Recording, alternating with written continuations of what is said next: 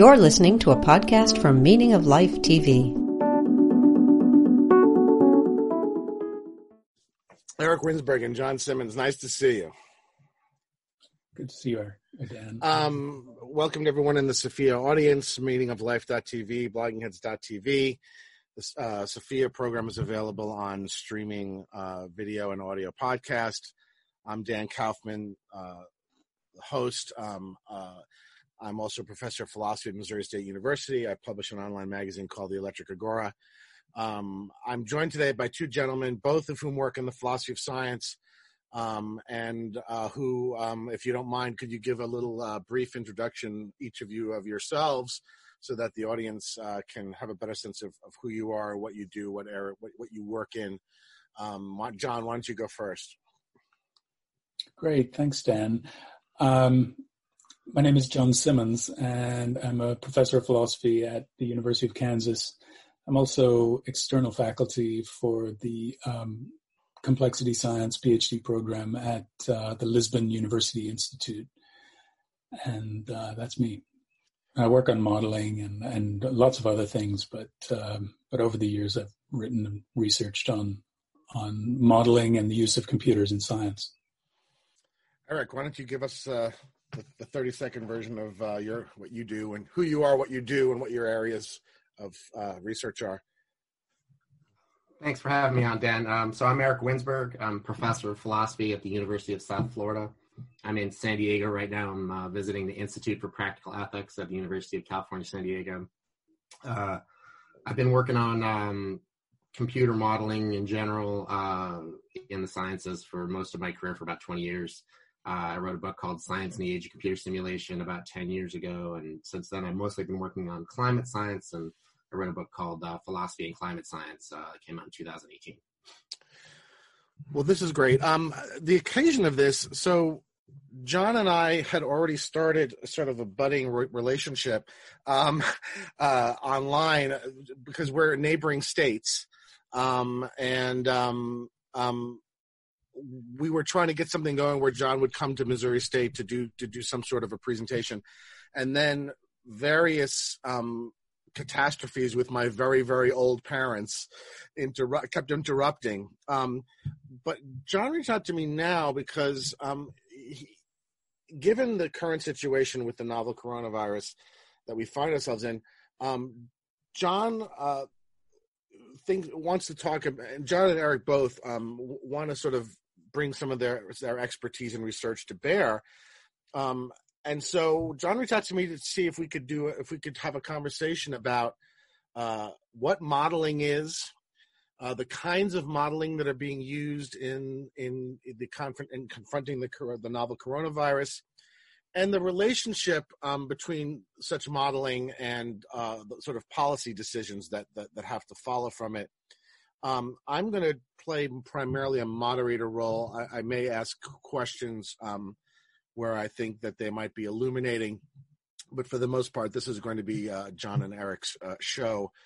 So, John, why don't you start out? And I don't care where from that triangle you want to start out.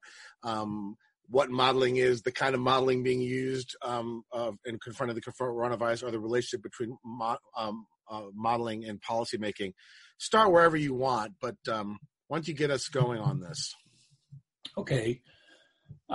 So there's lots of ways into this, as you said. One way is to sort of think about the role of a model. In the case of epidemiological models, just historically, I would say around in the 1920s or thereabouts, folks were thinking about the dynamics of epidemics, and they hoped to develop models that would explain the data that they had on past epidemics. So, for example, today we use, a sort of a standard model here is the SIR model. And the SIR model is the original model, the basic starting point for what are now called compartment models of epidemics. So they take the general population, they divide them, the set of people into different categories. So in the SIR model, you've got the susceptibles, the infecteds, and the removeds. And your goal then is to track the dynamics of how we move, or how these agents or the people that we're studying move from being susceptible to infected, then removed. So you can be removed in a variety of ways. You could die, you could develop immunity, or you could be socially distanced. And as you know, effective social distancing effectively increases the number of removeds from the population. So the early SIR models basically track that dynamic in order to give an explanation for how the pattern that we see, let's say the early exponential rise in the number of infected people, maybe the peak and the leveling off, how would we build a set of equations? So in this case, it would be 3 ordinary differential equations that capture the SIR model in its simplest form. How that can be characterized in order to depict that dynamic. So that was the early goal in the 1920s. It was sort of an explanatory project to give an account of that dynamics. Much of what we do today builds on that. Now, there are lots of different kinds of models that folks in epidemiology use. There are these compartment models. So take, for example, the Imperial College model. That's a very, very fancy version of an SIR model with lots and lots of compartments, hundreds of categories, hundreds of parameters. It's not just those 3 parameters that we were talking about in the models from the 20s. So that's one kind of model, let's say the Imperial College style model. We have other models like the University of Washington model that's been very prominent recently. That's a statistical model. So that doesn't give any access to the sort of inner causal workings of the epidemic.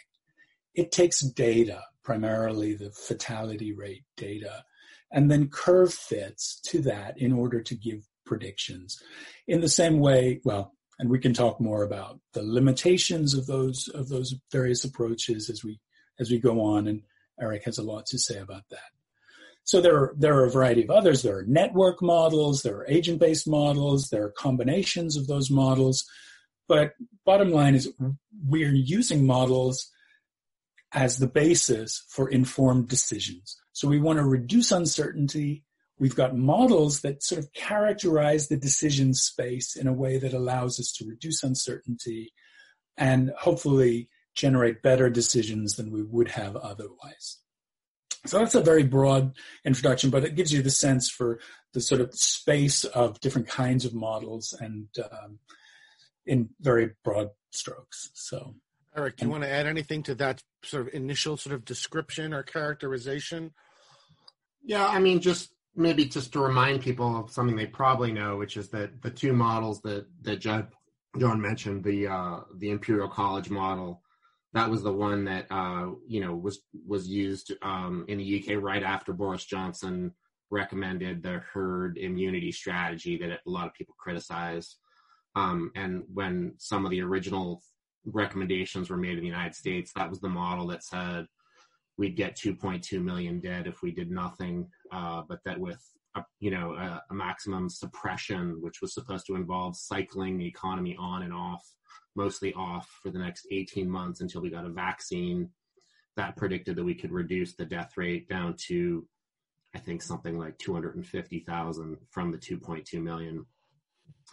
So that was one of the main models that informed policy here. And then it kind of... The death rate from the virus, you're saying? Death rate from the virus to Americans. Okay, yeah.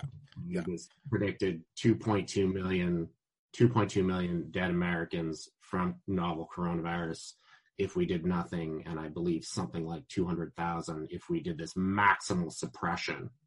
And then it also made various predictions about how the main reason that it was meant to reduce deaths was not because fewer people would get the virus over the period of time. It was because it would flatten the curve and thereby produce much less strain on the healthcare system, in particular on the number of ventilators. So the model did a lot of predicting about how many ICU beds we had, and it predicted that the so what maybe a lot of people don't realize is that at any given time, most of our ICU beds are full anyway.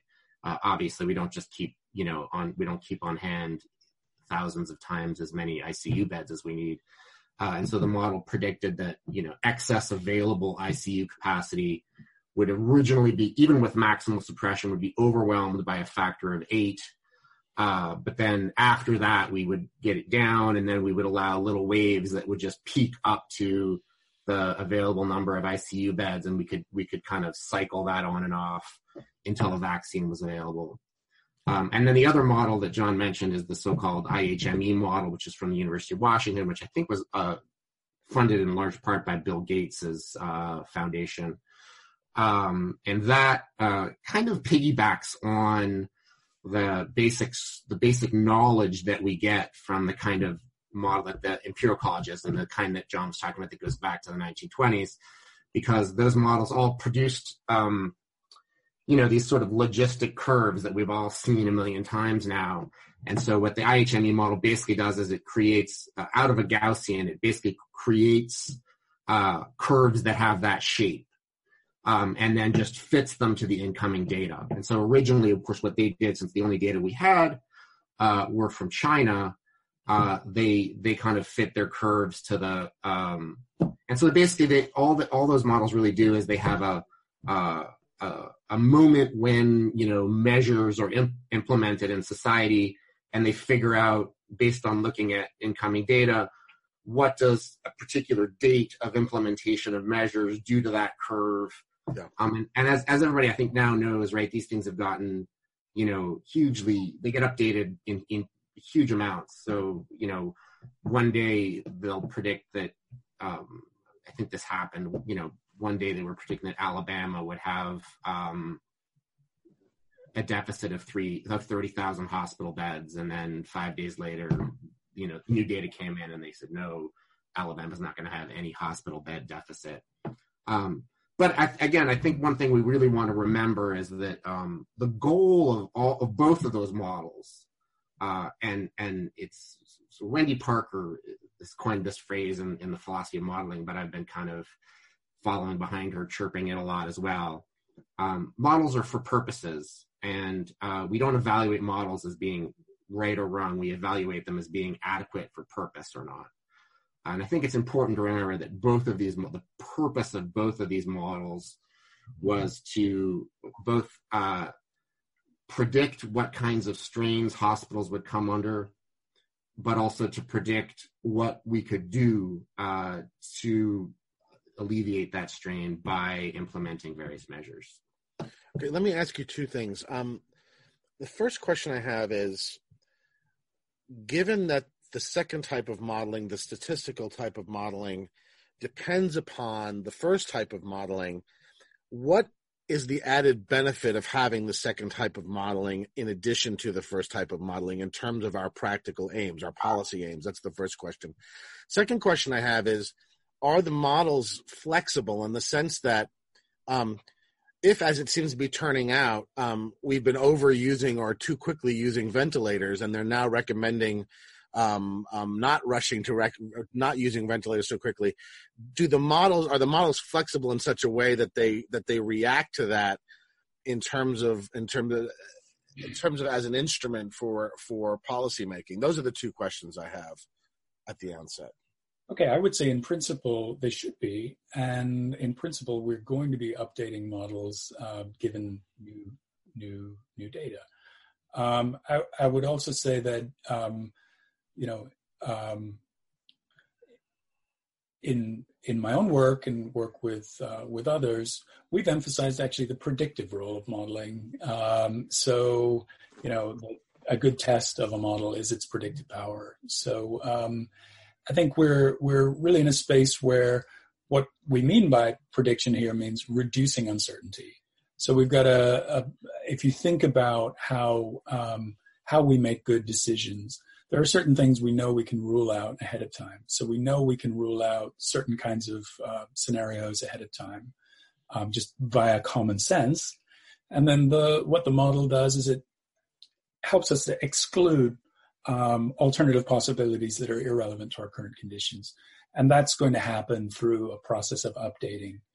I think Eric might want to speak to the difference between the let's say the more kind of differential equations based models or the SIR style models and the statistical models. I think that there is a really interesting difference there that Eric, yes. what's the benefit of having that statistical model on top of the other kind, given that it depends on the other kind? What does it add to our decision-making abilities?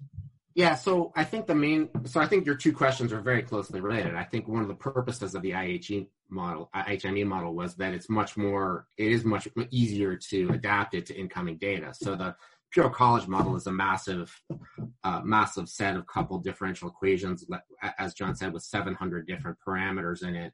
The IHME model, they're updating every few days. Does that mean it's clunky in the sense that it's harder? It's harder for it to adapt to new data in real time? Is that sort of the problem? I don't know enough about the actual details of it. I don't know how much computer load it uses and all that, but I would imagine it's clunkier in that way. That's just a guess. But clearly what's the case is that the IHME model is being updated much more.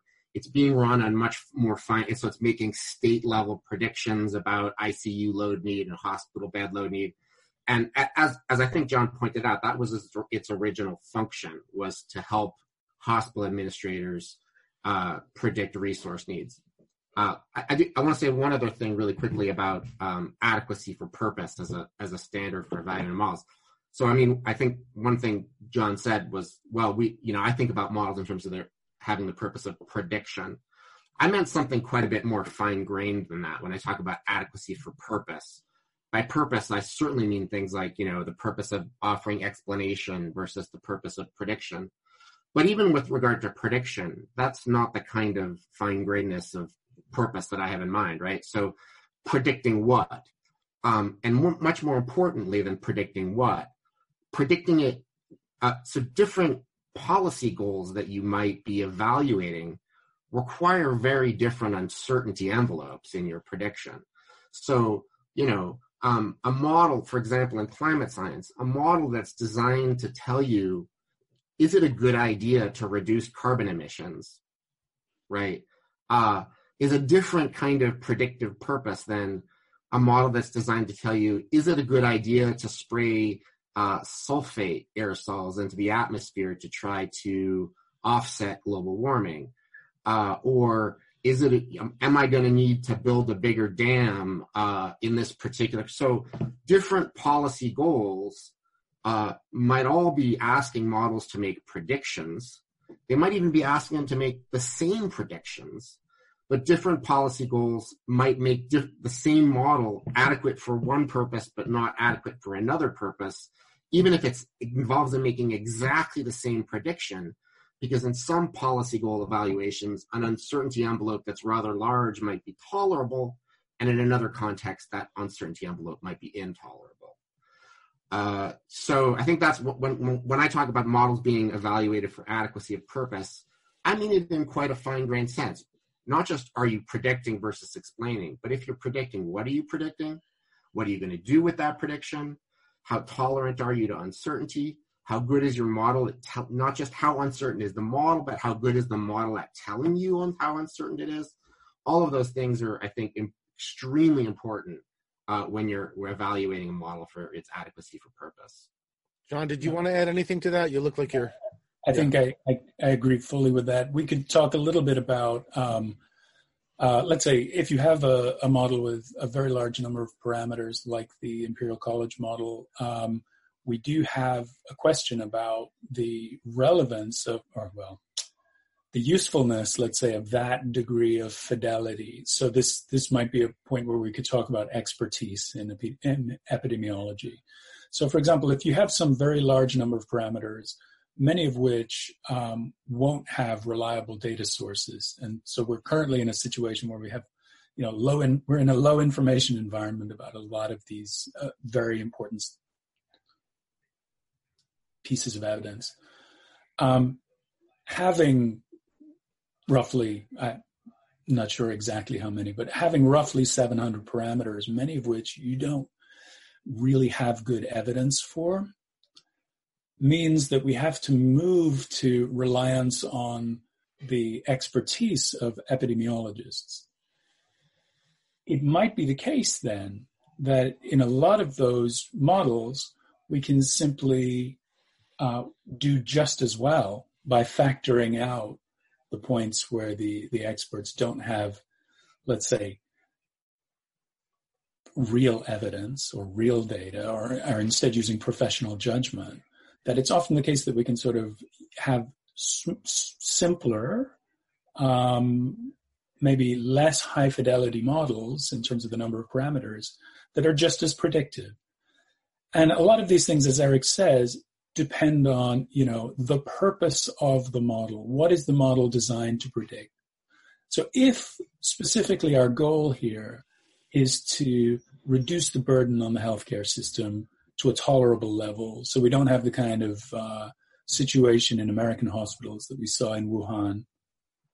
If that's our goal, and it's partly our goal, it seems to be our most important goal is reducing strain on the healthcare system, then we can often get away with lower levels of fidelity in the model.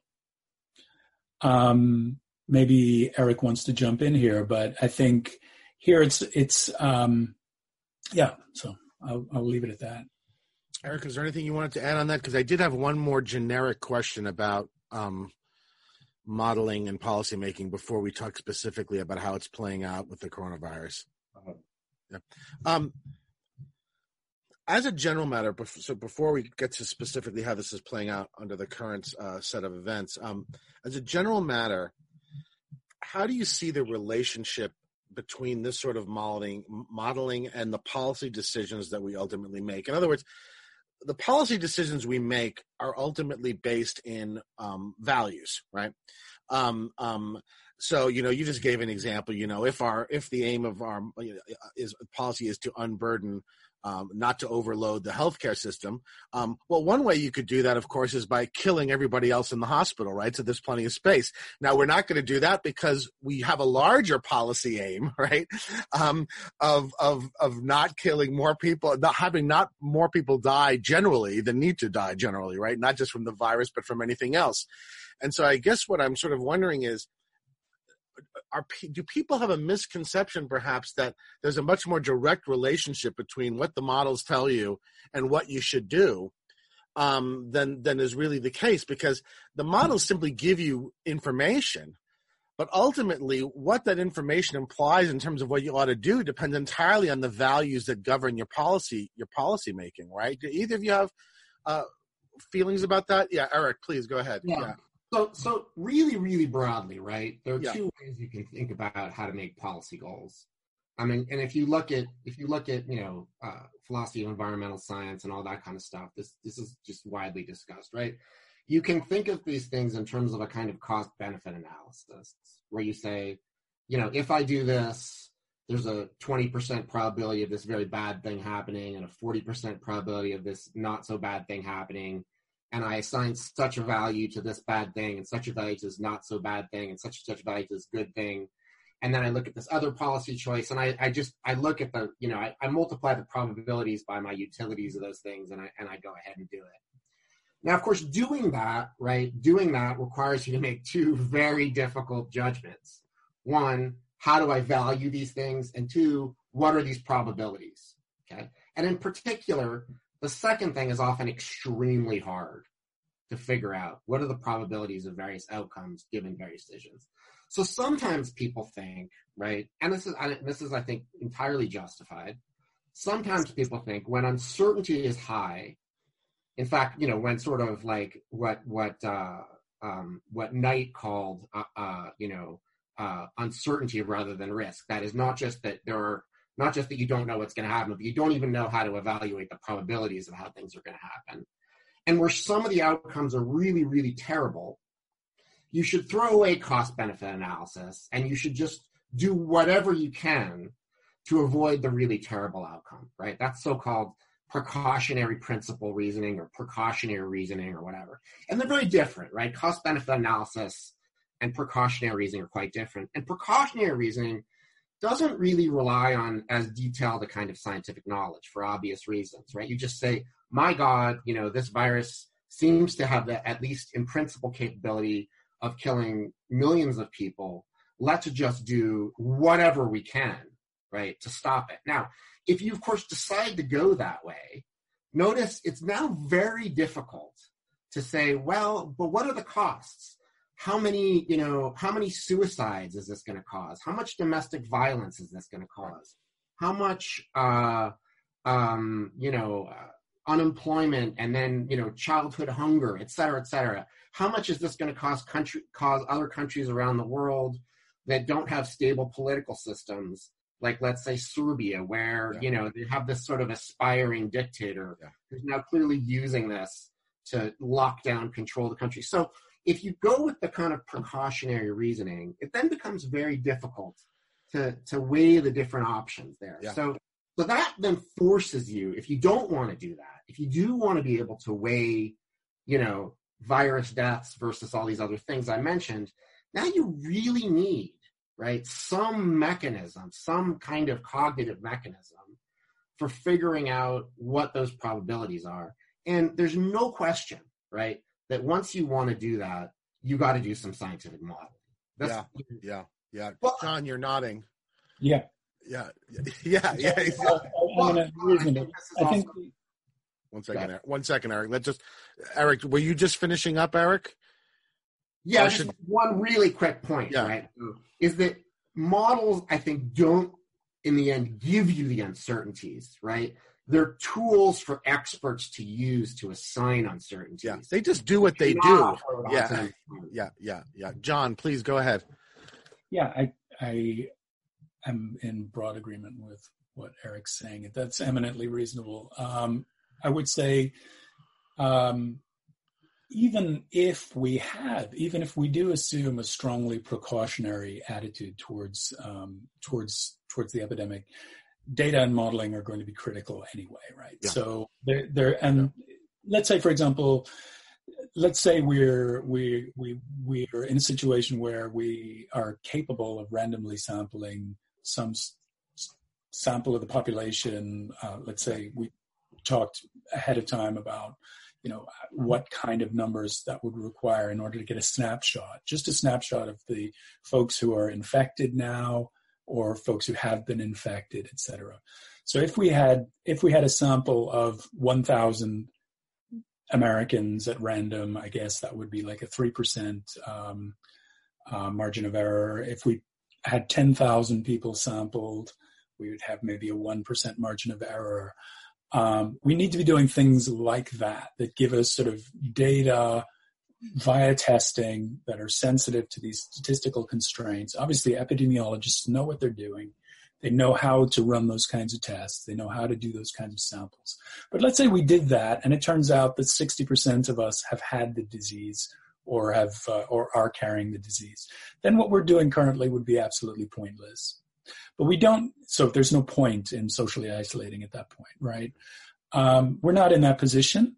As far as we know, we're nowhere near that position. Because we don't know how many people we know some things. So we know, for example, that when expecting mothers are tested in hospitals in New York City, 14% of them are carrying the virus, right? These are small samples, maybe a few hundred people, but we do know something. We know. Isn't it kind of an eccentric sample, though? I mean, is there any reason to think that tells us anything about pregnant mothers in Wyoming? Oh, absolutely not. Right. Yeah. Okay. Right. Good. Absolutely good. not. Right. I mean, it is a sort of idiosyncratic group, right? Yeah. And as some people have pointed out, it might be lower than the general statistic in New York, in the tri-state area, because pregnant women are being very careful, or it might be higher because they're going to doctors' offices all the time. We don't know. We actually don't know. But having those kinds of measures, I think, is critically important. So this is just to reemphasize the central point that even if you do take this maybe extremely precautionary attitude towards the problem, you're still going to need that kind of data. And then you're still going to realize that certain kinds of things are pointless. So if it turns out that there's a very high level of infection currently, which I guess we don't have evidence that that's the case, then even if we did have this radically precautionary attitude or value, it still would be a waste of our time and resources to socially isolate where we are now. So that's a hypothetical. I'm not saying that that is the case at the moment, but that's the kind of trade-off. So, there's something ghoulish, let's say, on first impression about a cost-benefit analysis in this space. Now, we do cost-benefit analyses all the time, right? Coal miners, we know how many coal miners are going to die to produce coal. We know how many people are going to die building a building. Car driving. Et cetera. Right. There is something deeply ghoulish about that, or let's say that's our gut reaction, is that it's a kind of a ghoulish calculus. But even if we're resistant to doing that and we want to be entirely precautionary and we're terrified of the virus for all kinds of good reasons, we still need good evidence and we still need to use models in this way to know what absolutely isn't helping.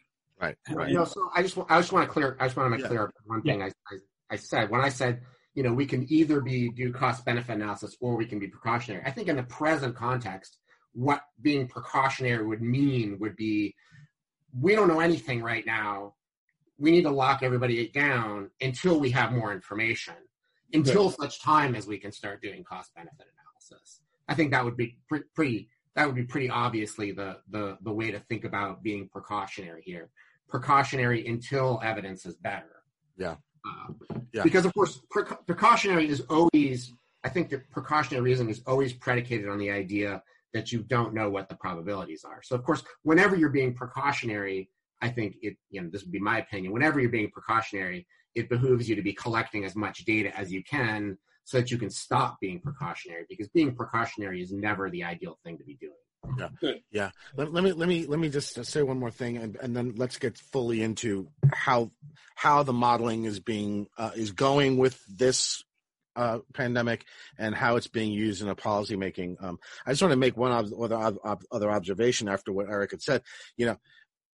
Eric, you very nicely pointed out just how difficult and complicated this is once your focus is no longer so narrowly on just preventing coronavirus deaths, but the larger policy value of minimizing deaths in general. Well, now you have to play off. You now need evidence and models of how many deaths are going to result from the measures that we're taking in order to stop these deaths. And you very nicely pointed out the complexity of that and the fact of the difficulty of getting all that other evidence that we would need. I just want to sort of make it a little bit worse. This all still only revolves around policy making that's based in what are essentially utilitarian values, right? If you now add on top of it the complexity of values like, for example, the extent to which we can have police interfering with people's free movement out in public spaces, right? In a liberal society, there is no science or data that's going to weigh upon that question at all, and there's no way to measure the relevant significance of that value as opposed to the utilitarian one. So I guess all that I want to say is that people should not think that there's some straight line from science to policy making. Right, the policy making is informed by values of multiple types, only some of which are informed by empirical science. Right, others are informed only by philosophical discussion or by religious. Let me just add one. Please. Yeah, we are still taking our shoes off at the airport. We are still bringing liquids on the plane. We are still running the PRISM. The Edward Snowden revealed snooping mechanism. So once you dial these things up, they are very hard to dial back. Things that when people give up these kinds of freedoms, right, we know policymakers are always very reluctant to dial these things back. And that's I don't think there's any science of that. I mean, there's just maybe there's some sociology of that. I don't know. Yeah. Some social science maybe would be relevant to that. John, did you want to weigh in just on these general observations about modeling and policy, or do you want to go into the specifics? This takes us pretty far afield. I do have concerns about, for example, the use of surveillance during the epidemic. But we don't have to talk about that. I just wanted to point in that direction and say, look, on the policy side, we still have all kinds of things we have to work out that the science is not going to help us with, right? Yeah. All right, but we're here today to talk about the science, coronavirus, and policymaking. So let's now focus on that specifically. I don't care which review starts first, but could we maybe have you guys start talking about how the modeling is actually being used now with respect to the virus and the policymaking that we're basing on that modeling? How's it actually being done? Well, okay. Sorry, go ahead, Eric. Yeah, so I mean, it's being used, I think, rather, in a rather simple and straightforward way. Namely, it's been used by politicians who've just kind of held up these pictures to us of these curves and said, look, so this started obviously in the UK. Boris Johnson had a policy choice that he favored. The Imperial College people came out with this model and said 500,000 dead in the UK. If you do this, 2.2 million dead in the US. And he very quickly buckled. You had, in California and Washington, the governors held up these pictures from the IHME and said, these are policy choices that, are going to produce these massive numbers of dead and these massive shortages of ventilators and ICU beds. And so these are no-brainer decisions. We obviously have to do these things because the models show these massive differences between outcomes. How are they getting the information? I mean, look, Britain's a relatively small country. They have a centralized national health service. I'm assuming that data collection and everything is sort of systematized across the system. How in a place like the United States, which is enormous, in which states have a lot of autonomy and localities have a lot of autonomy, how is the federal government getting a sense? Are all these sources or all the hospitals around the country sending data to a central? How are we getting a national picture in the U.S.? Yeah, so reporting I'm sorry, John, go ahead. Yeah, reporting is a really complicated matter, right? So that we don't have consistent standards for reporting, even something as straightforward as fatalities for the virus. If you look at reported data, you see all kinds of bizarre artifacts having to do with, updating software systems or the effect of Sunday, or holidays, et cetera, on the reporting rates. So there's a great deal of inconsistency, and one clear, I think one really important lesson of what we're going through will be that consistent standards for reporting across the country and across and internationally will be really helpful. So let's say we're interested in policy making and we're looking at the different levels of fatality in, let's say, Finland versus Sweden versus Germany versus Kansas. It's going to be really important that we know that we're starting from the same baseline with respect to evidence in order to make those judgments. So if we say, well, look, the Finns have N deaths, the Swedes have N plus many deaths, and the Kansans have very low rates. The relevance of that kind of data really depends on having consistency. And we currently don't have consistent international standards and, as you said, maybe national standards. But how do we feed the models? What are we feeding into the models? So it's going to be like county data from county health departments, data from states, press releases, et cetera. So if you're looking at what gets reported online, it's going to be like that. Of course, the CDC has close relationships with state and local health departments and all the rest. So we're in a pretty good position in the United States in terms of data collection. So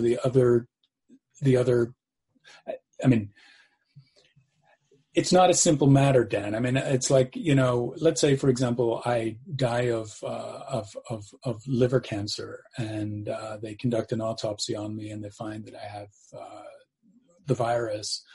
Should I count as a fatality? If I'm in a car accident and I have the virus, then surely obviously not, right? But if I have a heart attack, then maybe. Yeah. And those are judgment calls that we leave to doctors, but they're going to vary from location to location. Whether or not we conduct testing on the dead in an autopsy context, that's going to vary from jurisdiction to jurisdiction. So having common standards would be really helpful, even if, we could quarrel about those standards, right? Having a sort of common baseline would be really helpful. Eric, please go ahead. Yeah, so one thing I noticed very early on, in New Jersey, there's a webpage you can go to right now. I think it's something like hippocrates.newjersey.gov. Don't quote me on that, but I think that's right.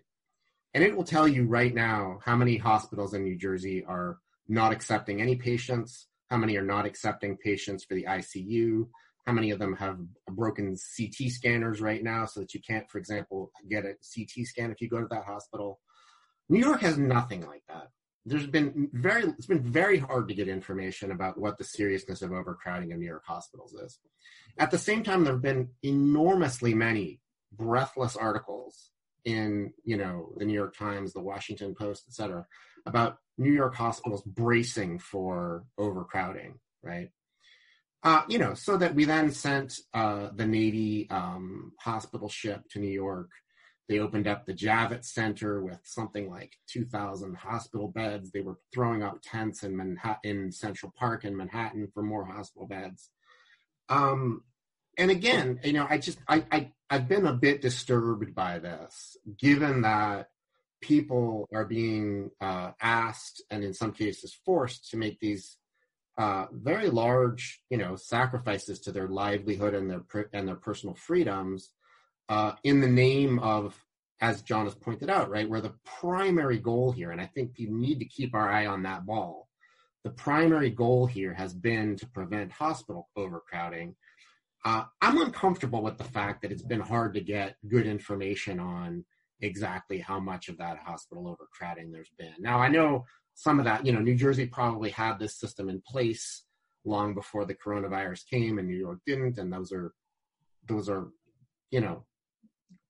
in some sense, just luck of the dice or something, really. But it's made me uncomfortable that it's been hard to get these data, given that is our main aim.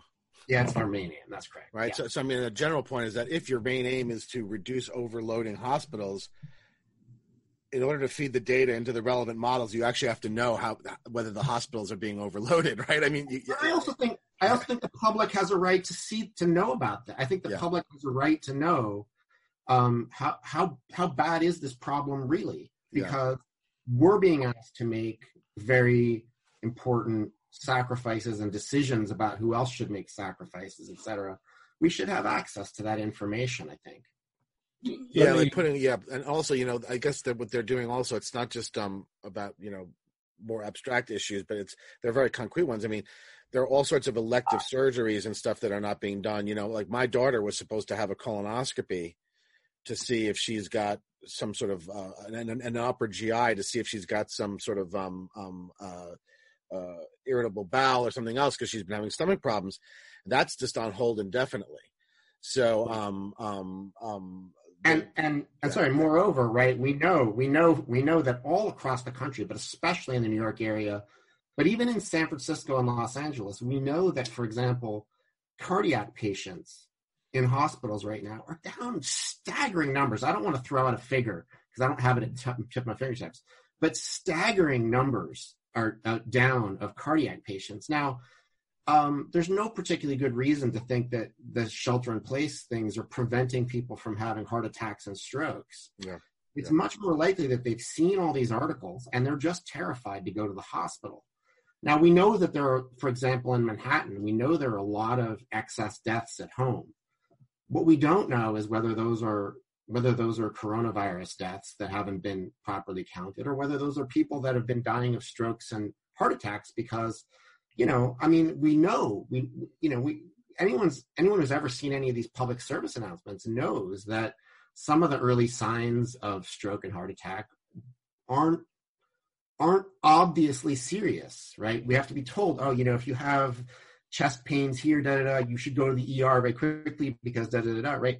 We don't know. We don't know how much of this is preventing people from seeking precautionary emergency care like that and making them die in their home. I mean, our hospital system just flat out told the entire county, don't come for, we will not accept you for elective procedures. Everything, my dentist closed. I mean, so it's not even just a matter of whether people are being spooked of going to the hospital.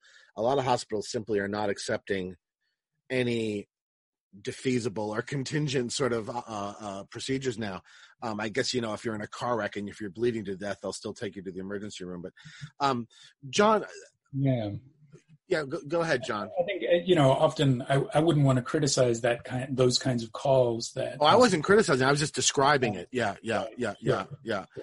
But I will say, when we think about the costs of various courses of action, sometimes models also give us very clear insight into those costs and potential benefits, right? So it occurs to me, for example, when we think about the social costs of social distancing and closing schools, for example, we have ample evidence, both from past epidemics, from flus, et cetera, and from modeling data, that school closures are actually not, their effectiveness in preventing the spread of the disease is pretty small.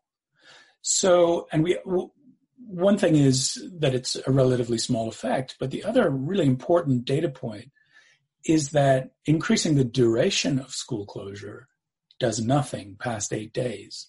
So there's that seems counterintuitive. Could you explain why that is? Yeah, I'm not sure I have a good causal story to tell about that. We could spin a story. Could you imagine a kind of story that would explain something like that?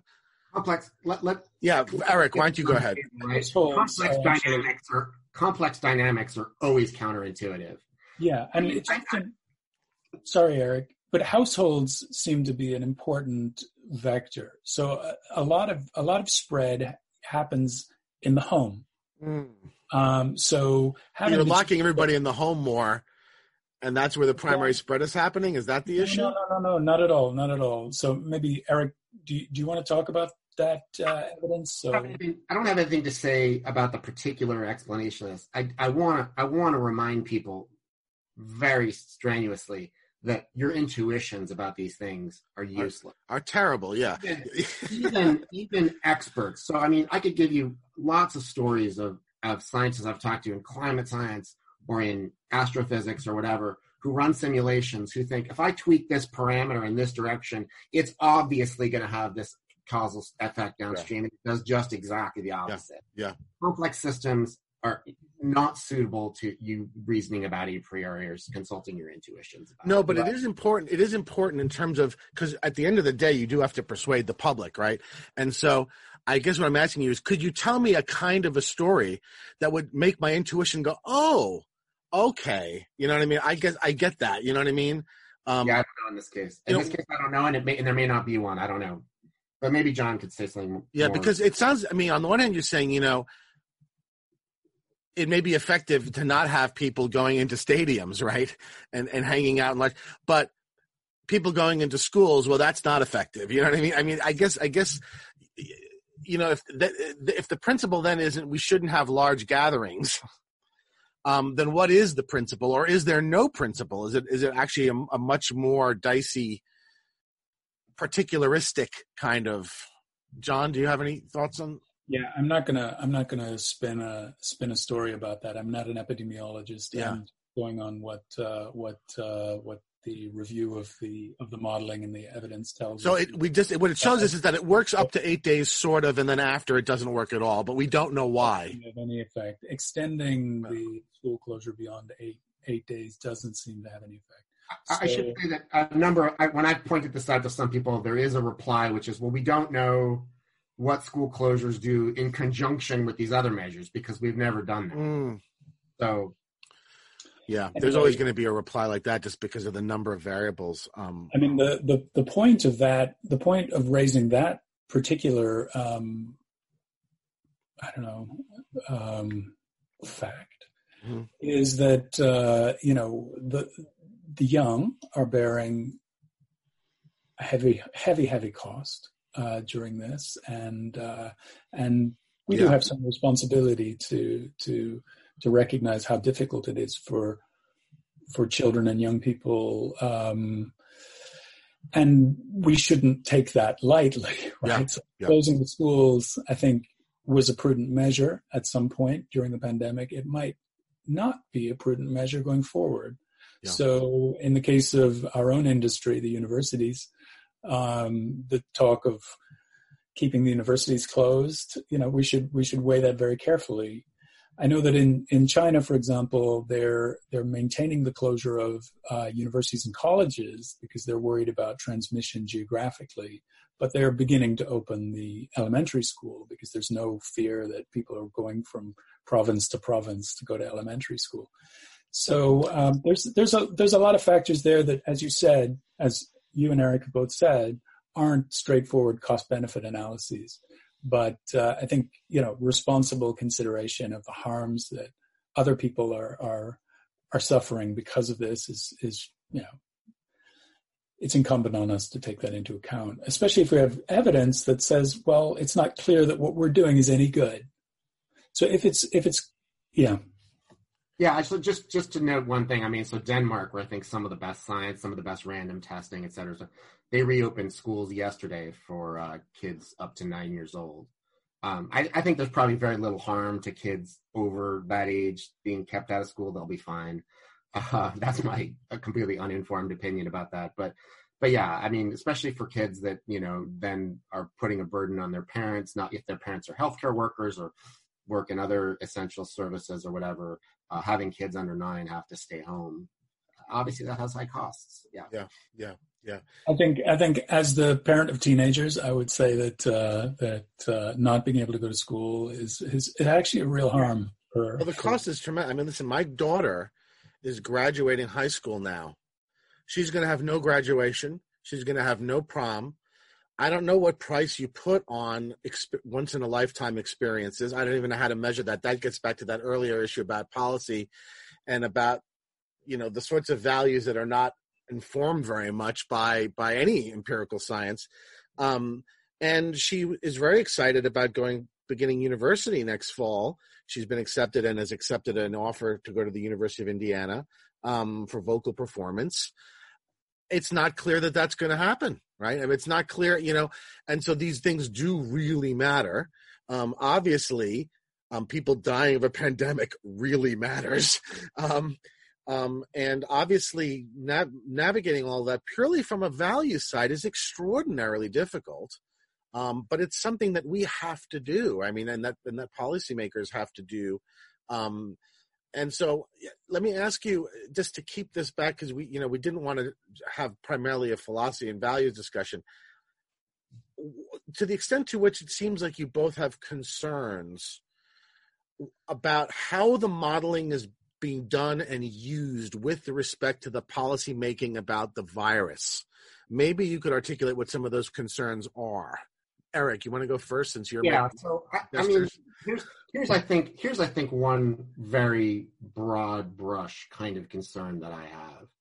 So I spent a minute a while ago explaining the difference between kind of cost benefit analysis and precautionary thinking about policy. And my worry is that particularly with a model like the Imperial College model, where there's 700 parameters, many of which are unconnected to any real data, modelers have enormous flexibility in having the models come out in a variety of different ways. And I worry that rightly, epidemiologists are going to be cautious here. They're not going to want to say all's clear when it isn't. Okay? That's justified on their part. They should do it. They were right to do it. But I worry that precautionary reasoning is getting paraded as objective modeling, so that what's really going on is people are thinking we better be cautious. But rather than coming out and saying that, what they're doing is they're producing scary models that then have the rhetorical power of convincing other people to be cautious. Now, I worry about that even if the precautionary reasoning is justified. And I worry about it for two reasons. One is I worry about the effect it's going to have on the credibility of science if you parade out models that end up looking really bad. And the other is I worry that there's a difference between, maybe it's three things. It's like the Spanish Inquisition. There's three things. The second is you are making value judgments for other people and you're hiding them in what looks like something objective. But then I think even worse than that, maybe, when you do that, right, when you parade out these models that say absolutely very little uncertainty, 2.2 million dead in the US if we don't make these measures, I think it then becomes very hard to dial that back. So I think if you do that, if you parade out a model that says 2.2 million dead without measures, but then new data start coming in, right? Data like, let's say, the pregnant women study in New York, which I think probably tells us that something north of 30% of New Yorkers have been infected. As new data like that comes in, it becomes, I think, harder for both policymakers and the people who inform them to then say, oh, you know what, that wasn't really a well-informed model because we didn't have really good data. Now the new data are in. And this is, I think, what you see happening in places like Denmark and Germany and Austria, is a kind of flexibility that we're not seeing here. So, I think some of those Central European countries are behaving in a way that I wish we were behaving more like. And I worry that in part we're behaving that way because we tried to, mask precautionary reasoning into cost-benefit reasoning or something crudely like that. Yeah. So here's where I think we would differ slightly. I think I certainly wouldn't ascribe, and I don't think Eric means to ascribe the intention. Right. No, I didn't take it that. I didn't interpret that way. No. Right. It's just a natural. I think it's a natural dynamic. I think I would say one policy information or whatever. Yeah, I mean, one of the problems with public discourse around policy in the United States is, the quality of how people receive their information, the quality of journalism, the sort of excessive kind of entertainment quality of American politics, that it's kind of sports or entertainment driven or tribal or whatever, that, we lock on to, and maybe this is another way of putting your point, we kind of lock on to those models, the early models, emotionally or psychologically, and we tribalize them so that if people are getting on the internet and criticizing the models, then they're with the bad guys. They're with the Trump crew, right? They're science deniers or whatever. And so I think that kind of excessive, this is another consequence of the polarization of American public discourse, right? So I had a whole conversation with Robert Tallis about his book Overdoing Democracy, about this polarization. Right. Yeah.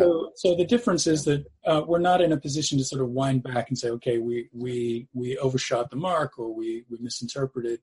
And then the other side of this is that, this is an old point from economics that, was it maybe my memory's not serving, but I think it was Morgenstern talked about you generate a successful model in economics and you immediately make it false because people act on it.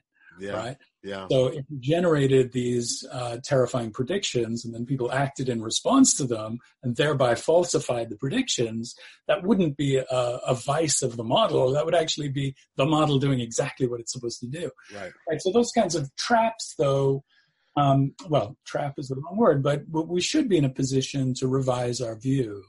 And I think what Eric's concern is, I would say it's not so much that the epidemiologists are excessively precautionary. They probably are, but the real pathology is the way that these headlines get used and the way that people latch on to the headlines and then defend themselves by saying, "Oh well, I'm listening to the experts, and how dare you, philosophers, epistemically trespass on the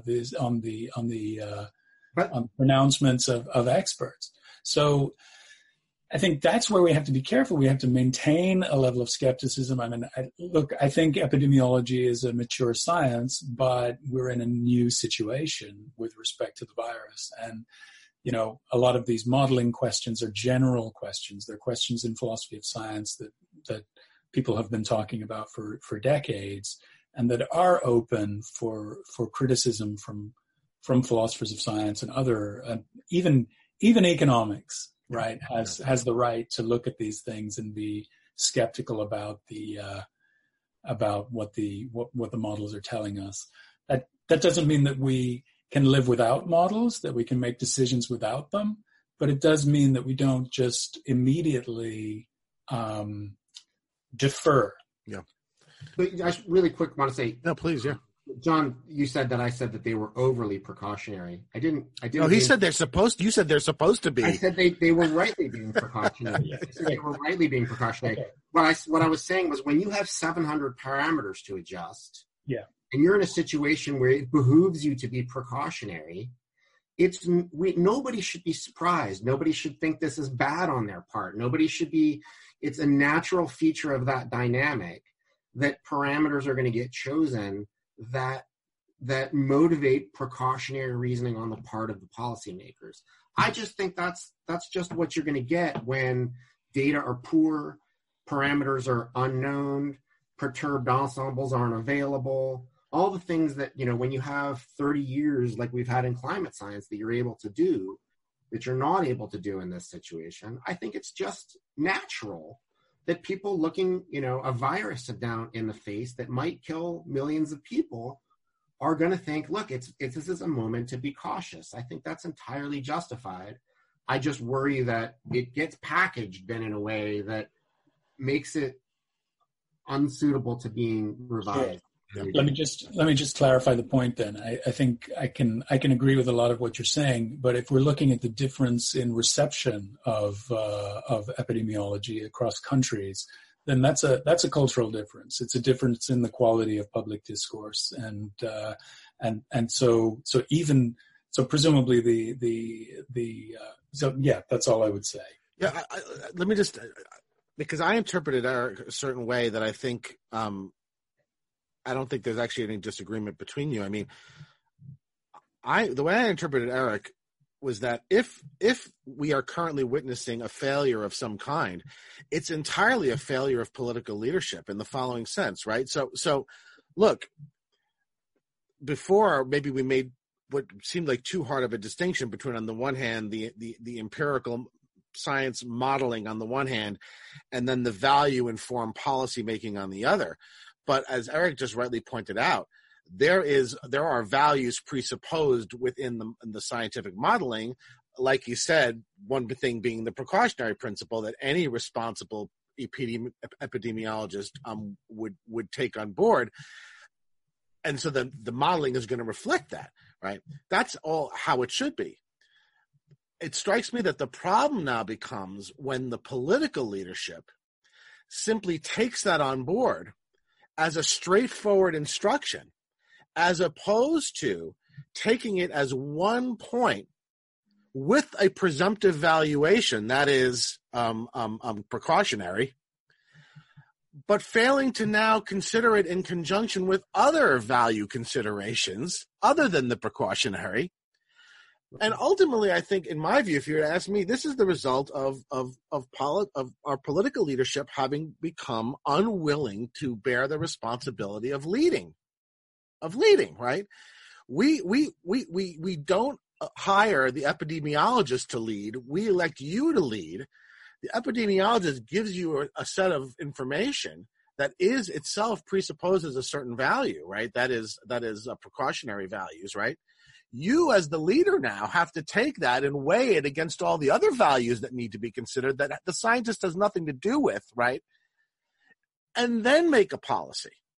And it seems to me that if there's a failure here, we're going straight from the modeling to the policy without the political, and the political leadership part is missing. That's what seems to me to be what comes out of Eric's. Now, I don't know if I've got that wrong, Eric, but I think that's right. And I think, look, the situation is not helped when maybe we're drifting a little bit afield here, but the situation is not helped when we have a president with a probably well-earned reputation for being, dismissive of science, and then it immediately scores political points for anybody in a state that's generally leans away from Trump to say, look at us, we are just the unabashed, agents of good here because this is a Manichaean struggle between one party that hates science and another party that just does exactly what the scientists say we should do or something. Yeah. When this is all nonsense, right? I mean, there's no such thing as politicians, as you've been pointing out a number of times. There's no such thing as politicians doing what the science says. That's not right.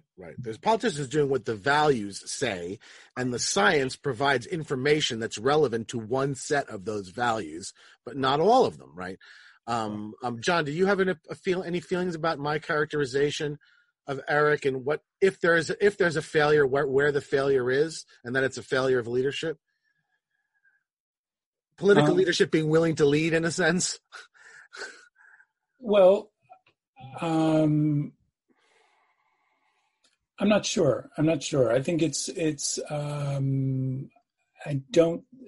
you're asking me about the quality of political decision making in the United States, I think it varies widely from state to state. Obviously, we've got the Trump administration, which is a bit of a disaster.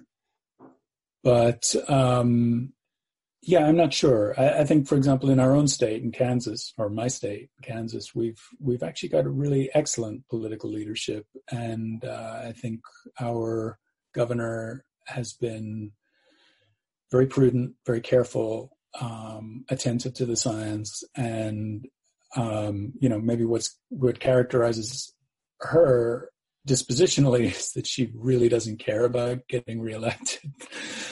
She's a responsible public servant. Yeah. So then, John, what is your concern then? What is your concern? I mean, because Eric pretty clearly voiced what his was. Yeah. And he had several. What concern then do you have, if you can articulate it? Is it about the modeling in itself? Is it about the way the modeling is being used by policymakers? What is your main concern? Oh, well, I mean, I think my principal role in this discussion is to maybe clarify some of the kind of core points about the role of what models are for, what can they do, how do they get integrated into this public policy decision making. That's all.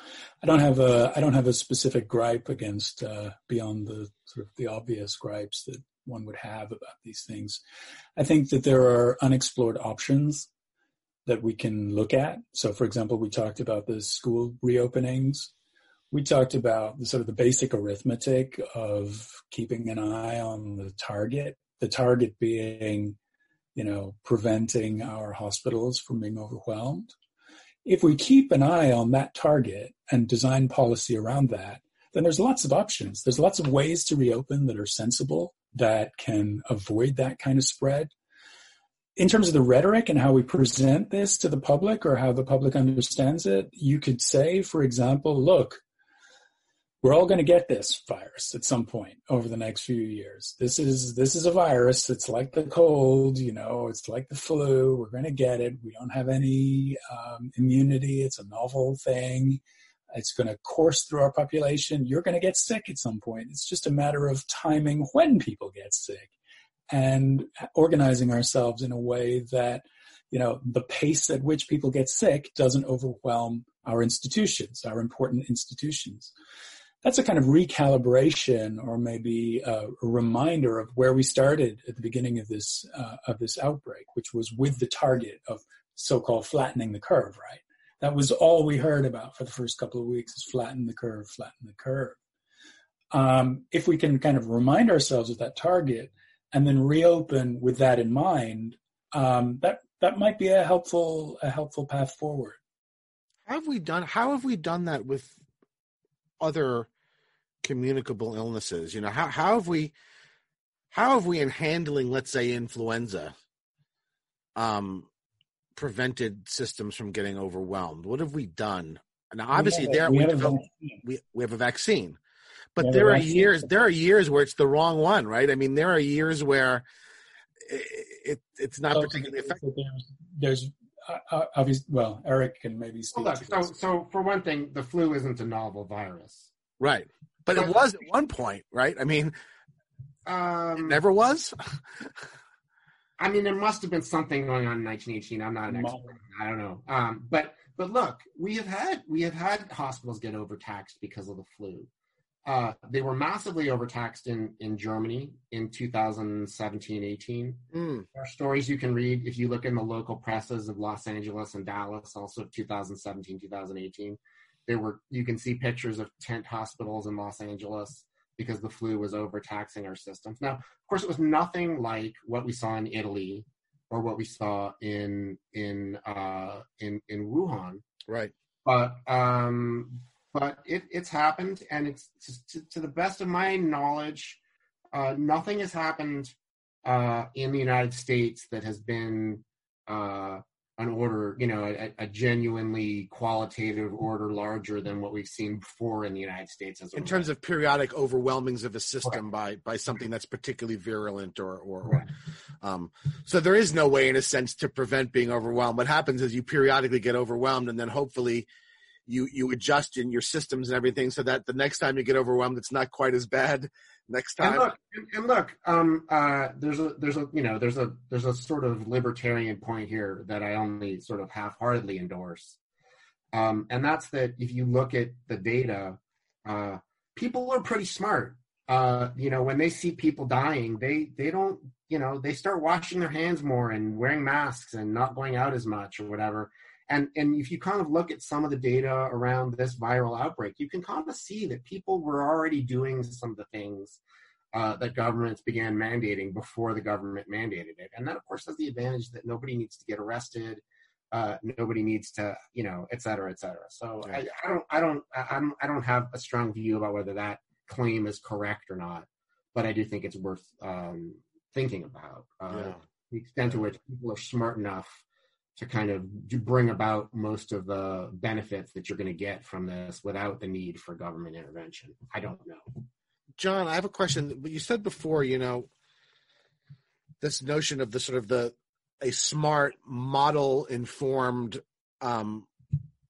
ways of trying to reopen, so to speak, like the elementary school case you gave an example, and others. I guess the question I have is, John, but are we collecting information sufficiently and in the right ways to feed the models such that we can trust the answers that we get out of them? I guess is what I'm asking you, John, since that was your focus, was more how we use the models to make the policies, and you gave this example of elementary schools reopening. Are we feeding the sufficient and the right way information into the models such that they're going to help us in that regard? Well, look, there's lots of people working on these things and doing a good job trying to do that. I think obviously testing is critically important. So, I mean, everyone's saying testing, and I would just agree. I think, and I mean, the other part, I don't want to repeat myself, but sort of consistent measures, consistent reporting, that's really important. So, if we're flying blind, then we're in trouble. But we're slowly gathering. I think the lesson of this will be to increase surveillance, increase consistency, and I think we'll get there. Seems also like communications is very important in terms of getting all the different parts of the country and all the different localities and everything where there's a reliable and consistent giving of information to, let's say, the CDC or whatever the central, so that when we make national forecasts, they're actually based on sort of given the wild disparity between places like New York City and Wyoming, let's say, in terms of population density, et cetera. We really do need information to be coming in consistently from all these different areas to get an accurate national picture. Is that not correct? I mean, yeah, I think constructing that kind of surveillance mechanism or those kinds of institutions is a relatively cheap way of helping us guide policy going forward. And given the deep costs, the sort of dramatic costs of this, I think we will see the development of those kinds of institutions and strategies. Those systems. Imagine if this thing had played out from the beginning in such a way as you could have all along gone to a web page which would have told you the rate of infection in every state, would have told you how many ICU beds and ordinary hospital beds were available in every county in the state, et cetera, et cetera. Imagine the quality of judgment that we could have been making about this. So there is no such database with such information, is what you're saying. Look, so there's no database about the hospital beds, and there just hasn't been anything like systematic testing. The best American information that we have comes from in my opinion, I've been looking at a lot of this. The best information that we have about the United States rate of infection comes from this study of pregnant women in New York City. I mean, that's crazy. Why are we shutting down 30% of the economy, putting 30% of people out of work, but we're not just doing some basic random testing of people so that we know what the rate of infection is in every state? But do you have an answer to that why question? Good or bad answer, but do you have or a guess as to why you think we're not more aggressively pursuing the data accumulation? I don't know. But that, I mean, of all the sort of, poo that I could throw at that, I mean, this is just scandalous. This is just criminally immoral that we don't have this information. I don't know who entirely is to blame for it. I don't know whether it's the CDC or Trump or the governors or whatever. I don't know enough about the ins and outs of all of that. But it's just not acceptable that we're not finding this stuff out, which is not that hard to find out. Could it just be, though, Eric, as a result of the massive decentralization of the entire system? In other words, that we don't really have a system. What we have is a patchwork of locales with their own systems, and nobody ever really sort of put it all together and tried to create a national database. That's for the hospital bed stuff. I think that's probably right in that case, But why is Governor Cuomo not doing this? Why is Governor Newsom not doing this? You mean the testing? The testing. Just telling us what the underlying rate of infection is. It's not okay that we don't know that. John, do you have any insight as to why that's not being done? Or I have no insight as to why it's not being done. I mean, I don't want to repeat myself, but I gave a kind of similar defense of the importance of figuring out the current rate of infection. Even if it's just a snapshot, it would be helpful, as Eric is saying. Yeah. And it actually wouldn't be that expensive. It wouldn't be. Now, maybe we're wrong somehow about the epidemiology or the value of that kind of community probe. Yeah. But it certainly needs serious consideration, as Eric is saying. So, I mean, we should be doing it. They're doing it they are doing it in different countries. So I guess Korea had something like this. The Germans are doing something like this. Iceland on the 14th of March or 15th of March had something like this. Denmark. Yeah. I mean, it wouldn't be that expensive, and it wouldn't be. I mean, it would at least give us a snapshot of where we are, and so those are. I agree with Eric. Those are the kinds of data that we really should be getting, and there actually are, I think, some studies that have been started along those lines. But I don't know what the progress is at the moment. Okay. I mean, is there anything that either of you gentlemen want to add to the discussion on this? Not that this doesn't preclude us from having future discussions, but is there anything we haven't touched on that you want to discuss? I think I've gotten most of the things that I wanted to say. Yeah, I think it's certainly the case that the disease has exposed all kinds of weaknesses in our social system, in our political system. It's also exposed a kind of weakness in our capacity to deliberate about these problems publicly. So there's lots to be learned. I think we also need to be, obviously should go without saying, we need to be sensitive to the harms that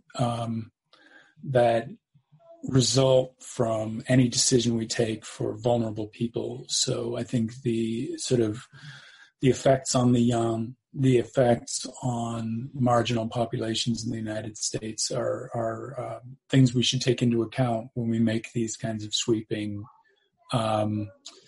decisions around closing the economy down, et cetera. And I'm not sure if that's been mentioned, but also the effects on victims of domestic violence, I think here could be. That's being reported on in the UK, I've noticed there's been quite a bit of reporting on an apparent increase in domestic violence in the UK simply because I don't know if I haven't seen really quite as much reporting on that in the US, but in the UK, there's certainly been. I've seen some in the US, I think. Yeah. Look, I mean, come on, you bottle people up in their homes for weeks on end. People who are, I'm not saying it's going to cause ordinary people who wouldn't normally commit domestic violence to do it. But, we already have a fairly large problem with that. And it's just clear. I mean, Yeah. It's funny that's why I was sort of stressing, as you rightfully said, it is the rightful aim of epidemiologists to operate on the precautionary principle of preventing as many people as possible from getting the disease, and overburdening systems. But it's got to be the aim of policymakers. The aim of policymakers has to be broader and more general. It has to be the overall not harming of the public, of which this is one variable, but of which all the remedies implications may also themselves be variables.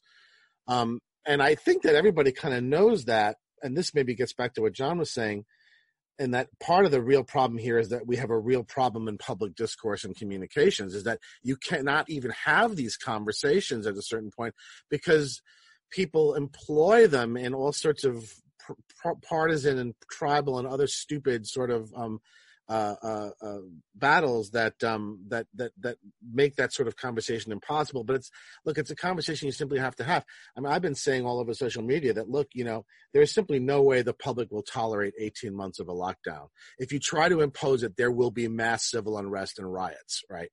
And so you're going to have this conversation at some point. It's just a matter of when, and it's just a matter of how painful or pleasant the conversation is going to be. But you will have this conversation. And very little of the discourse, I would note, very little of the discourse is reminding people, as it needs to do, that this is a marathon, not a sprint. Right?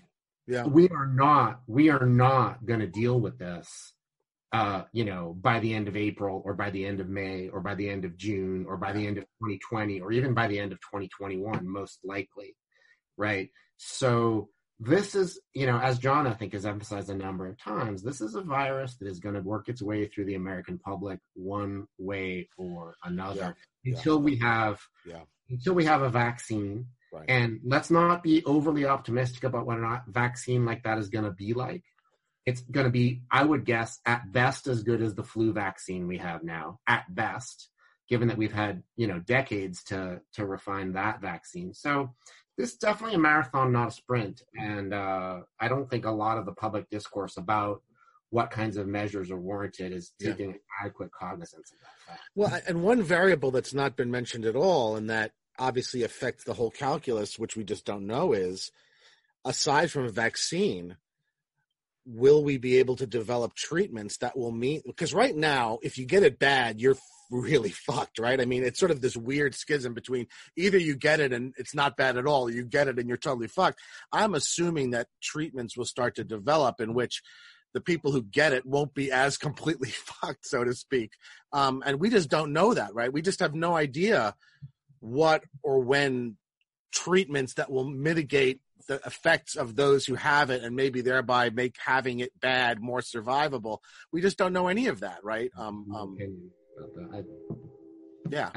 I wouldn't hazard even a guess as to and that's another variable, right? I mean, that's going to be have a huge impact on policymakers because look, even though this may take years and we may never get a vaccine, if we have effective treatments that getting it is not like going to kill you immediately if you get it bad, we might decide to reopen up sooner rather than later, right? And so we just don't know. So anyway, well, thank you so much. I really appreciate the conversation, and I think it's an important one to have. And like I said, we will be having it whether we want to or not as this goes longer and longer. And so I want to thank both of you very much. Thank you very much for having me and us on. Yeah, it's been great. And maybe as you think, are you guys working on, John, you mentioned something about that you guys are going to do something together on this, like an academic something on this paper? Well, hopefully. Oh, was that, have you not broached that with Eric yet?